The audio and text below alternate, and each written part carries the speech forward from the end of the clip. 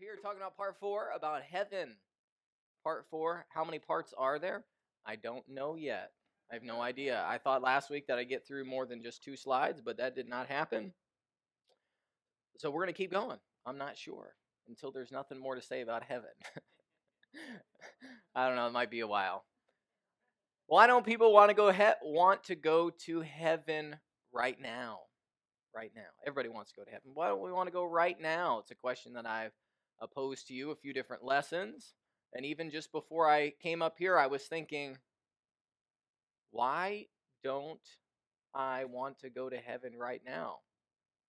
Partially, especially as Americans, we have it really good.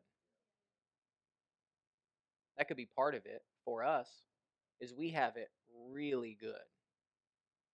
I was just thinking about yesterday, got to go have some fun, and somebody invited me to swing a golf club. That was fun. And I thought, I'm standing here on this beautiful course. I mean, how privileged, am I to just, take in the beauty that was there. And how many people in the world would love to be standing right where my feet were standing? To them, they would say, that's heaven. That is like heaven. And we have it real good. We often get down to ourselves about we don't have it as good as so and so. For us, it's not if we're going to have a car. It's what type of car we're going to have. Is it going to have leather? Do I have to have cloth? God forbid cloth. They're first world problems. Am I right? It's absolutely insane. We're not looking for our next meal. We have cupboards that are full. Now, that doesn't mean that it's always going to be that way. And some of you possibly, and your parents, some of your parents definitely, grandparents as well, know what it's like to be without food. We have record of it and many different things. And all I know is right now, things are really good. And God brings things into our lives which causes us to get to the place where we want heaven. That can be through a variety of circumstances, through health. He can bring you to your knees on that. It can be the loss of loved ones, emotional struggles, and many of those things make us long for heaven, even here in America. And so as we look forward to it, we have some things we're going to go over today to give us a good picture. So when we get there, we're not as surprised. We're going to be surprised, I can tell you that. We're going to be surprised. We're going to do a little review of last week. I'll just run through them real quick. I'm not going to say hardly anything about it. The 3 verses we were looking at were in Revelation 6, verses 9, 10, and 11. We looked at 9 and 10 last week. If you are here and this is your first one, I encourage you to go back and listen to the other ones. They're on the internet, YouTube, Facebook, church website, and you can find them, get caught up to where we're at now. Revelation 6:9, they open the 5th seal. I saw under the altar the souls of them that were slain for the word of God and for the testimony which they held. Some details about heaven we get from these 3 verses alone is when these people died, they were relocated to heaven. It's important. They didn't just go nowhere. They didn't stay dormant. They went to heaven. They were the same people that were martyred. You're going to be the same person in heaven that you were here, except you're going to be a little bit glorified. They were remembered for their lives on earth. They had a testimony, and that testimony carried over to heaven. You don't just get a brand new, clean slate, totally 100%. Everything's under the blood. I understand that, and I agree with that totally. But their lives were remembered in heaven. Verse 10, and they cried with a loud voice, saying, How long, O Lord, holy and true, dost thou not judge and avenge our blood on them that dwell on the earth? They expressed themselves. They cried out with a loud voice. They are fully conscious and aware. They are capable of learning. They did ask God questions. They were not satisfied. They were not satisfied until justice was done. And they also remembered something bad, something horrible. They remembered that they were murdered. And as we move on to the final verse that we're going to look at in this, turn in my notes here. And white robes were given unto every one of them, and it was said unto them that they should rest for a little season until their fellow servants also and their brethren that should be killed as they were should be fulfilled. First thing I want you to notice is that they are distinct individuals. Distinct individuals. They were given white robes. It says every one of them. Every one of them. And this was a distinct, not only as individuals were they recognized, and this was also as a group they were recognized. Some have the idea when you go to heaven, everybody's just going to be totally 100% on the same playing field. That's not the impression the Bible gives us. There's different rewards for different people. You work hard in this life, you lay up treasure in this life, you're rewarded. Some people are going to be saved by the skin of their teeth. These folks are a special group of people who, during the tribulation, were martyred for their faith. And they received some special recognition for it as a group, but also distinctly as individuals as well. The fact that they're wearing robes would suggest and would imply that, yes, they have physical bodies. They have a physical form. That's just from common reasoning, I would think. And I would assume the same thing because it says in verse 9 that when John says, I saw them, which would also indicate as well that they weren't just in spirit form where they were not able to be seen. So, a few things that we gather from that. I want you to notice next, there is communication. There is communication. Now, as we saw in the previous lesson, we noted that these individuals who were martyred, they were expressing to God their concern in requesting, when are you going to have justice? When is your vengeance going to be released upon these people who have murdered us and have killed us? And as of last lesson, we know that they were communicating with God. But the other thing that I want you to know is, as well, is that God communicated back to them. It was a two-way street. And now right here on this side of heaven, we pray to God. And Pastor Bill's mentioned a statement, something like, 95% of what God is going to tell you is found in the pages of Scripture. The other 5%, He'll reveal it to you. How does He get those percentages? I don't know, but we know what He's getting across. God speaks to us through His Word. But in heaven, there seems to be an audible communication between God and the saved individuals who are there. Now, it doesn't necessarily say that God actually talked to them specifically. It says, and it was said unto them. So, either way, maybe an angel communicated it. But what I want you to get is the fact is there's a two-way communication between us and between God, which I love that. You ever thought, I just really want to ask God something, right? And we do. We pray. And sometimes it seems pretty quiet. It seems like nobody's on the other end of the telephone. What I like about this is they asked God something and they got an answer back. And someday God's going to have some answers for us to some questions that we would really like to know.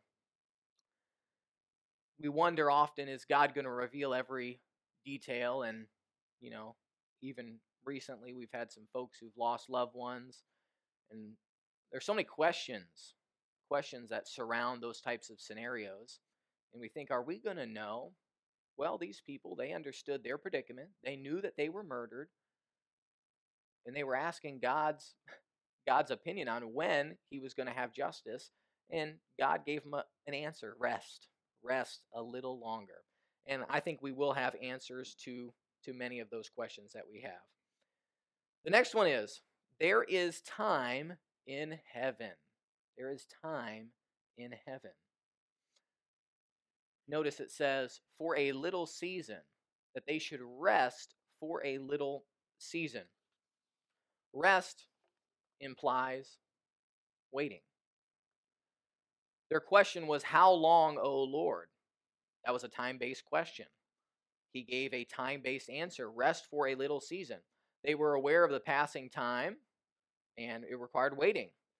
We often think of passages such as, a day is as 1,000 years to the Lord. I can't tell you how many times that I've quoted that. 2 Peter 3:8, that's where it comes from. Be not ignorant of this one thing, that one day is with the Lord is as 1,000 years, and 1,000 years is as a day. How does that work out? It's tough. But there is time in heaven, and some people claim that there will be no time in heaven whatsoever. Again, I don't see how that could work. And some even quote, and we often quote this phrase right here, in time shall be no more. And some people even quote it as if it's the Bible. But it's not. It's actually from a hymn. You guys know which one? When the roll is called up yonder. When the trumpet of the Lord shall sound, and time shall be no more. That's not exactly entirely accurate, because this right here is after the trumpet sound. This is during the tribulation. The fifth seal was opened. So that right there, you can still sing the song out, and it'll still bring you joy. Doctrinally, is it correct? No. No. But some people quote that time's going to be no more in heaven. Not necessarily. And they also, what's interesting as well about that song, as well as that the next line is ironically contradicting to the first thing. When the trumpet of the Lord shall sound and time shall be no more, and the morning breaks. The morning breaks. Well, the morning breaking, again, describes time. So, anyway, be in the Spirit next time you hear it. Some point to Revelation 10:6 that there shall be time no longer, and in context with that whole passage, that is referring to that there's no delay in God's justice of what's going to happen anymore. He's putting a stop to it, and so there is going to be some sort of time in heaven, and the people up there are aware of what's going on earth, and to some degree, they are aware of a time scale. Next. They know wickedness is still occurring on the earth. We briefly touched on that in the last lesson about when we get to heaven, they're going to know bad things. I mentioned already today that they understood that they were murdered, which is a horrific thing. You would think that we get to heaven, we don't remember those things anymore, but they did, and they were upset about it. Not only did they know that they were murdered, but they also, God revealed to them that they should rest for a little season until their fellow servants also and their brethren that should be killed as they were should be fulfilled. So God also let them know about some other atrocities that were going to happen, that their fellow servants and their brethren, which also has a family aspect to the folks who are saved. There's a family aspect to that as well. But he let them know that there is wickedness still occurring on the earth. They do know that God is in control of what's going on the earth. The question in verse 10 was, how long? How long, O Lord, are you going to let this continue? The question was not, can you do anything about it? I mean, the question was not, are you able? Are you able? It was when. When are you going to do anything about it? And in heaven, how are we going to have peace during that time? Well, we're going to know beyond a shadow of a doubt that we are in the hands of an all-powerful God. And so I don't think we're going to be as concerned with what's going on in the earth and all that sort of thing. I think we're going to really understand that God is in control, and we're resting in His hands. And so, although there are terrible things that would be occurring here on the earth, they still are capable of resting to some degree. They are still capable of resting in heaven. So those are just a few things that we know about heaven. We're going to kind of change topics here after looking at those 3 verses when we looked at the details of heaven. Now we're switching over to something a little different. The characteristics of heaven. The characteristics of heaven. So before, those were small, maybe minor details. Right now we're going to look at bigger picture. bigger picture things about heaven. The first thing is heaven is going to be a familiar place, a familiar place. John 14:2 says, "In my Father's house are many mansions. If it were not so, I would have told you. I go to prepare a place for you." There's so many good things that we can glean from this passage. I love that it's personal. I go to prepare a place for you specifically, and me specifically. Home is a place where we fit right in. Wouldn't we agree on that? I do understand as well that everybody here has different home life scenarios. Now, again, sometimes the way we grew up can sway our opinion to some degree about the way we read the Bible. When you think about home, for me, I have pretty happy memories about home. Now, some in here may not. So really, I'm pretty much basing the majority off my opinion. Some people have the same downfall whenever they look at Jesus as a father.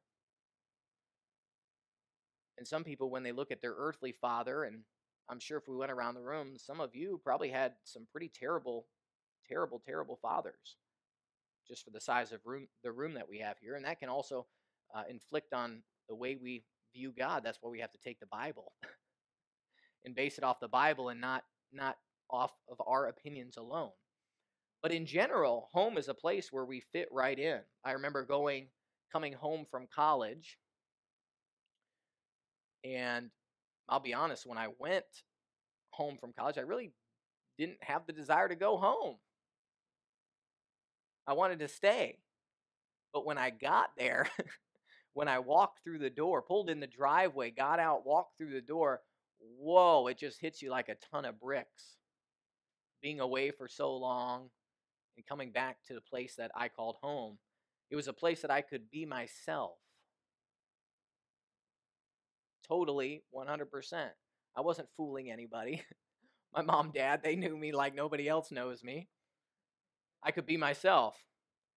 And heaven is a place that is made for us specifically.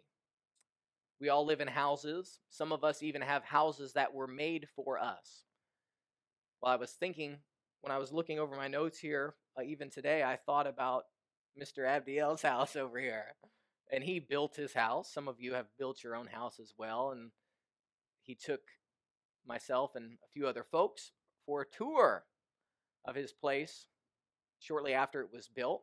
And I was surprised. I don't know why I was surprised, but I was impressed. That's the way I should say it. I was impressed about the detail that he put into his home, about how everything was in a specific spot, and it seemed like everything was thought of. One of the most intriguing things that I loved about your house, now this is weird, ladies, you're not going to understand this at all. You're not going to get this. But us men, we're going to know. You're going to know. You're going to like this. In his garage, he has a little room over to the side, and he has a little door you open up, and all of his water pipes to his house come into one location. And he has, 8, 9, 10 of them, something like that, maybe more, all in one location. And they're all individual water shutoffs for each room or each section of the house, which is awesome. So when you go and you have to change the toilet, when you go and you have to repair something, you don't have to shut the water off to the entire house. You just turn it off at the one section. I mean, that's the thing I loved about your house the most out of everything. It is. And there were some other details that you mentioned that for time's sake I won't go into, but how you planned some things out, how you wanted it a certain way. And those of you that know Abdiel know he is a very detailed person. But I'm sure if I asked you right now, is there anything, having lived in your house now, is there anything that you would want to change or wish you would have done a little different? And I guarantee you the answer would be yes. Oh, no. Oh, no. Uh-oh. We won't go down that road.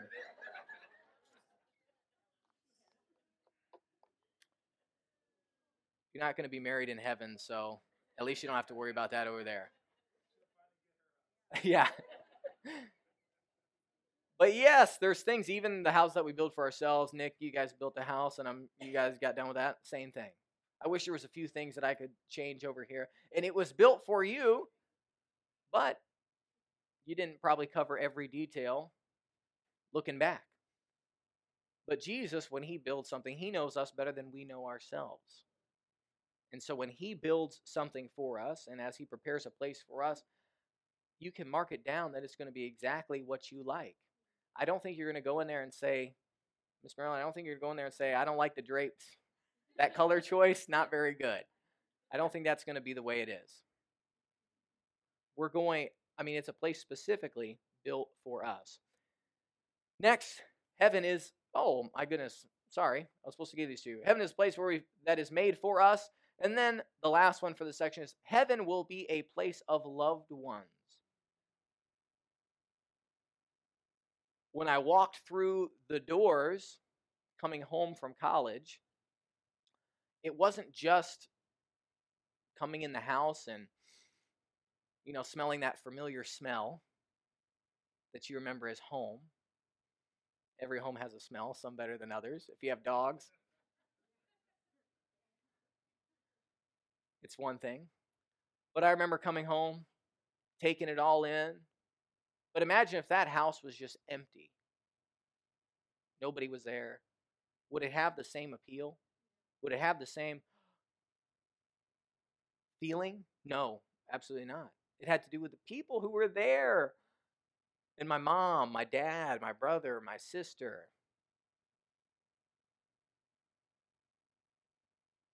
And if it wasn't for them, it wouldn't quite be the same. And when we think about heaven, it's going to be a place that is filled with loved ones, some that we know, many that we don't know, that are going to be like family. There's not going to be any lust in heaven. There's not going to be any greed. There's not going to be any jealousy. It's going to be a place where we actually can get along. Us Baptists will be able to get along with some of the Lutherans and so on and so forth. But it's going to be a place of when we get to reunite as well. Next, another characteristic of heaven. It's a place of worship. It's a place of worship. Revelation 5, 2 verses here. Oh, no, one verse. Revelation 5:13. And every creature which is in heaven and on the earth and under the earth, and such as are in the sea, and all that are in them, heard I saying, blessing and honor and glory and power be unto him that sitteth on the throne, upon the throne, and unto the Lamb forever and ever. And that's just one verse there. We could spend the entire lesson going over different areas where there is worship going on in heaven. We know that's going to be the case. Some have the idea that we are going to just be worshiping God 24/7. And when I mean worshiping God, I'm referring right now to specifically in praise, in singing, in rejoicing. And that is one area of worship. What I'm not too hip on is predominantly the new evangelical movement is people coming and saying, I'm going to worship. I'm going to worship. Yes, we're going to worship, but our lives every day should be worship. Not just coming, and if all worship is coming into God's house and singing a few songs, and that's our worship, worship's way bigger than that. Worship's the other 6 days of the week. And worship in heaven is not going to be us giving glory just to God and singing and praising. It's going to be living as well. And this transpires as well on the new earth that we are going to be on with Christ. People on earth right now, we're always looking for a reason to celebrate. From when I was in high school versus now, I cannot believe how many more holidays they've stuck in the calendar and kids get off of school. It's absolutely incredible. When I was in high school, you had Good Friday. You would get off on Good Friday. Maybe some of you had the same thing. Now, I was talking to Paul Chilson, and they have off not only Good Friday, but they have like the day after Easter is off now as well. Do you guys know that? That's wild. That's absolutely wild. We're looking for reasons. We have National Donut Day. I mean, really. I mean, if I see one more thing on Facebook about it's National Sibling Day, recognize my brother, my sister. We're always looking for things to celebrate. I guarantee if we went through this week, there'd be some sort of celebration thing that's taken place. And so we're always looking to celebrate. And in heaven, some way or another, we're going to have this spirit of rejoicing. First of all, we know what we missed out on. We know we missed out on hell. We know that Jesus loved us immensely, died for us, sanctified us. We're going to be ever grateful for that. And even right now, I can mention that, and some of you are probably sitting here thinking, "Oh, yeah, I've heard that before." But when we get to the other side, we're gonna take it all in. We're going to get a true big picture about really what Jesus did for us. And we're going to be eternally grateful, which is going to transpire into worship, falling down on our faces. I mean, I've worshiped a lot. I've sung, very few times have I felt the need to get down and lay down hands and knees in worship. But heaven is going to be that type of place. Will our faces always be at Jesus' feet? No. The Bible says we're going to do many other things, working, especially when it comes to the new earth. There was work before the fall. Don't forget that. Some of you that hate work, we have a skewed view about work too because of the curse that got instilled on it. How is work going to be different without the curse? I think Murphy's not going to be working against you. Murphy's Law. When you drop a wrench in the car and it goes down there in the engine, I don't think we'll be struggling those types of things. I don't think so. Next, characteristics. Oh, that was my answer there. Characteristics of heaven. Another one. It's a place where God's will is done. Where God's will is done. This is not a trick question. Matthew 6:10, I'll give you the question in a minute. Thy kingdom come, thy will be done in earth as it is in heaven. And theologians will say, well, Chris, God is sovereign and his will is being accomplished on the earth. Exactly the way, yes, it is, and to an extent, no, it isn't. Why do I say that? Because God's not willing that any should perish, but that all should come to repentance. So does God always get his way 100% of the time? We would say no, but we would also say yes because he planned it that way. God knew what he was doing when he gave man a free choice, when he gave man free will. There's not going to be anybody that stands before God and points a finger at him and says, well, you didn't give me a chance. Everybody's got a choice to make. And God knew exactly what he was doing when he did that. Daniel 4:35 says, and all the inhabitants of the earth are reputed as nothing, showing how great God is. And he doeth according to his will in the army of heaven and among the inhabitants of the earth, and none can stay his hand or say unto him, what doest thou? And that's how great our God is. In heaven, the angels obey. Matthew 26:53, thinkest thou that I cannot now pray to my Father, and he shall presently give me more than 12 legions of angels?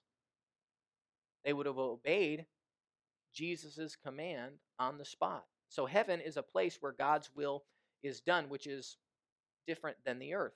If God's will was completely getting done on earth, why would we pray Matthew 6:10, where Jesus gives us as the model prayer, thy will be done on earth as it is in heaven?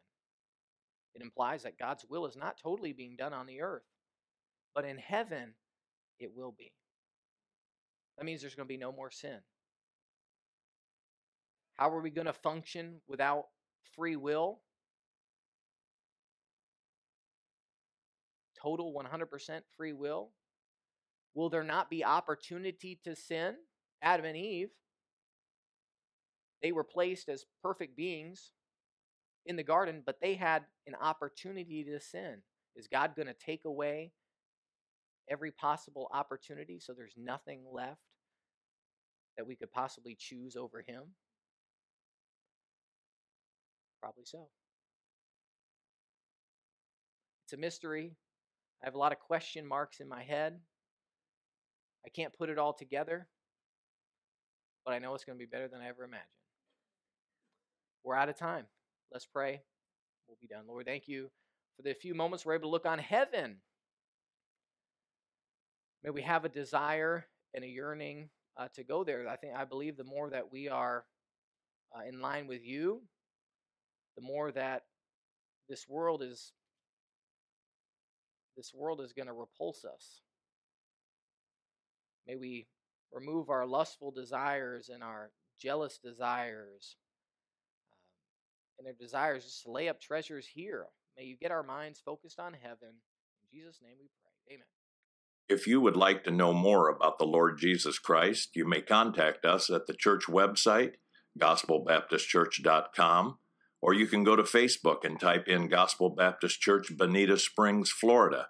Also, you could call the church office at 239-947-1285. Thank you, and God bless.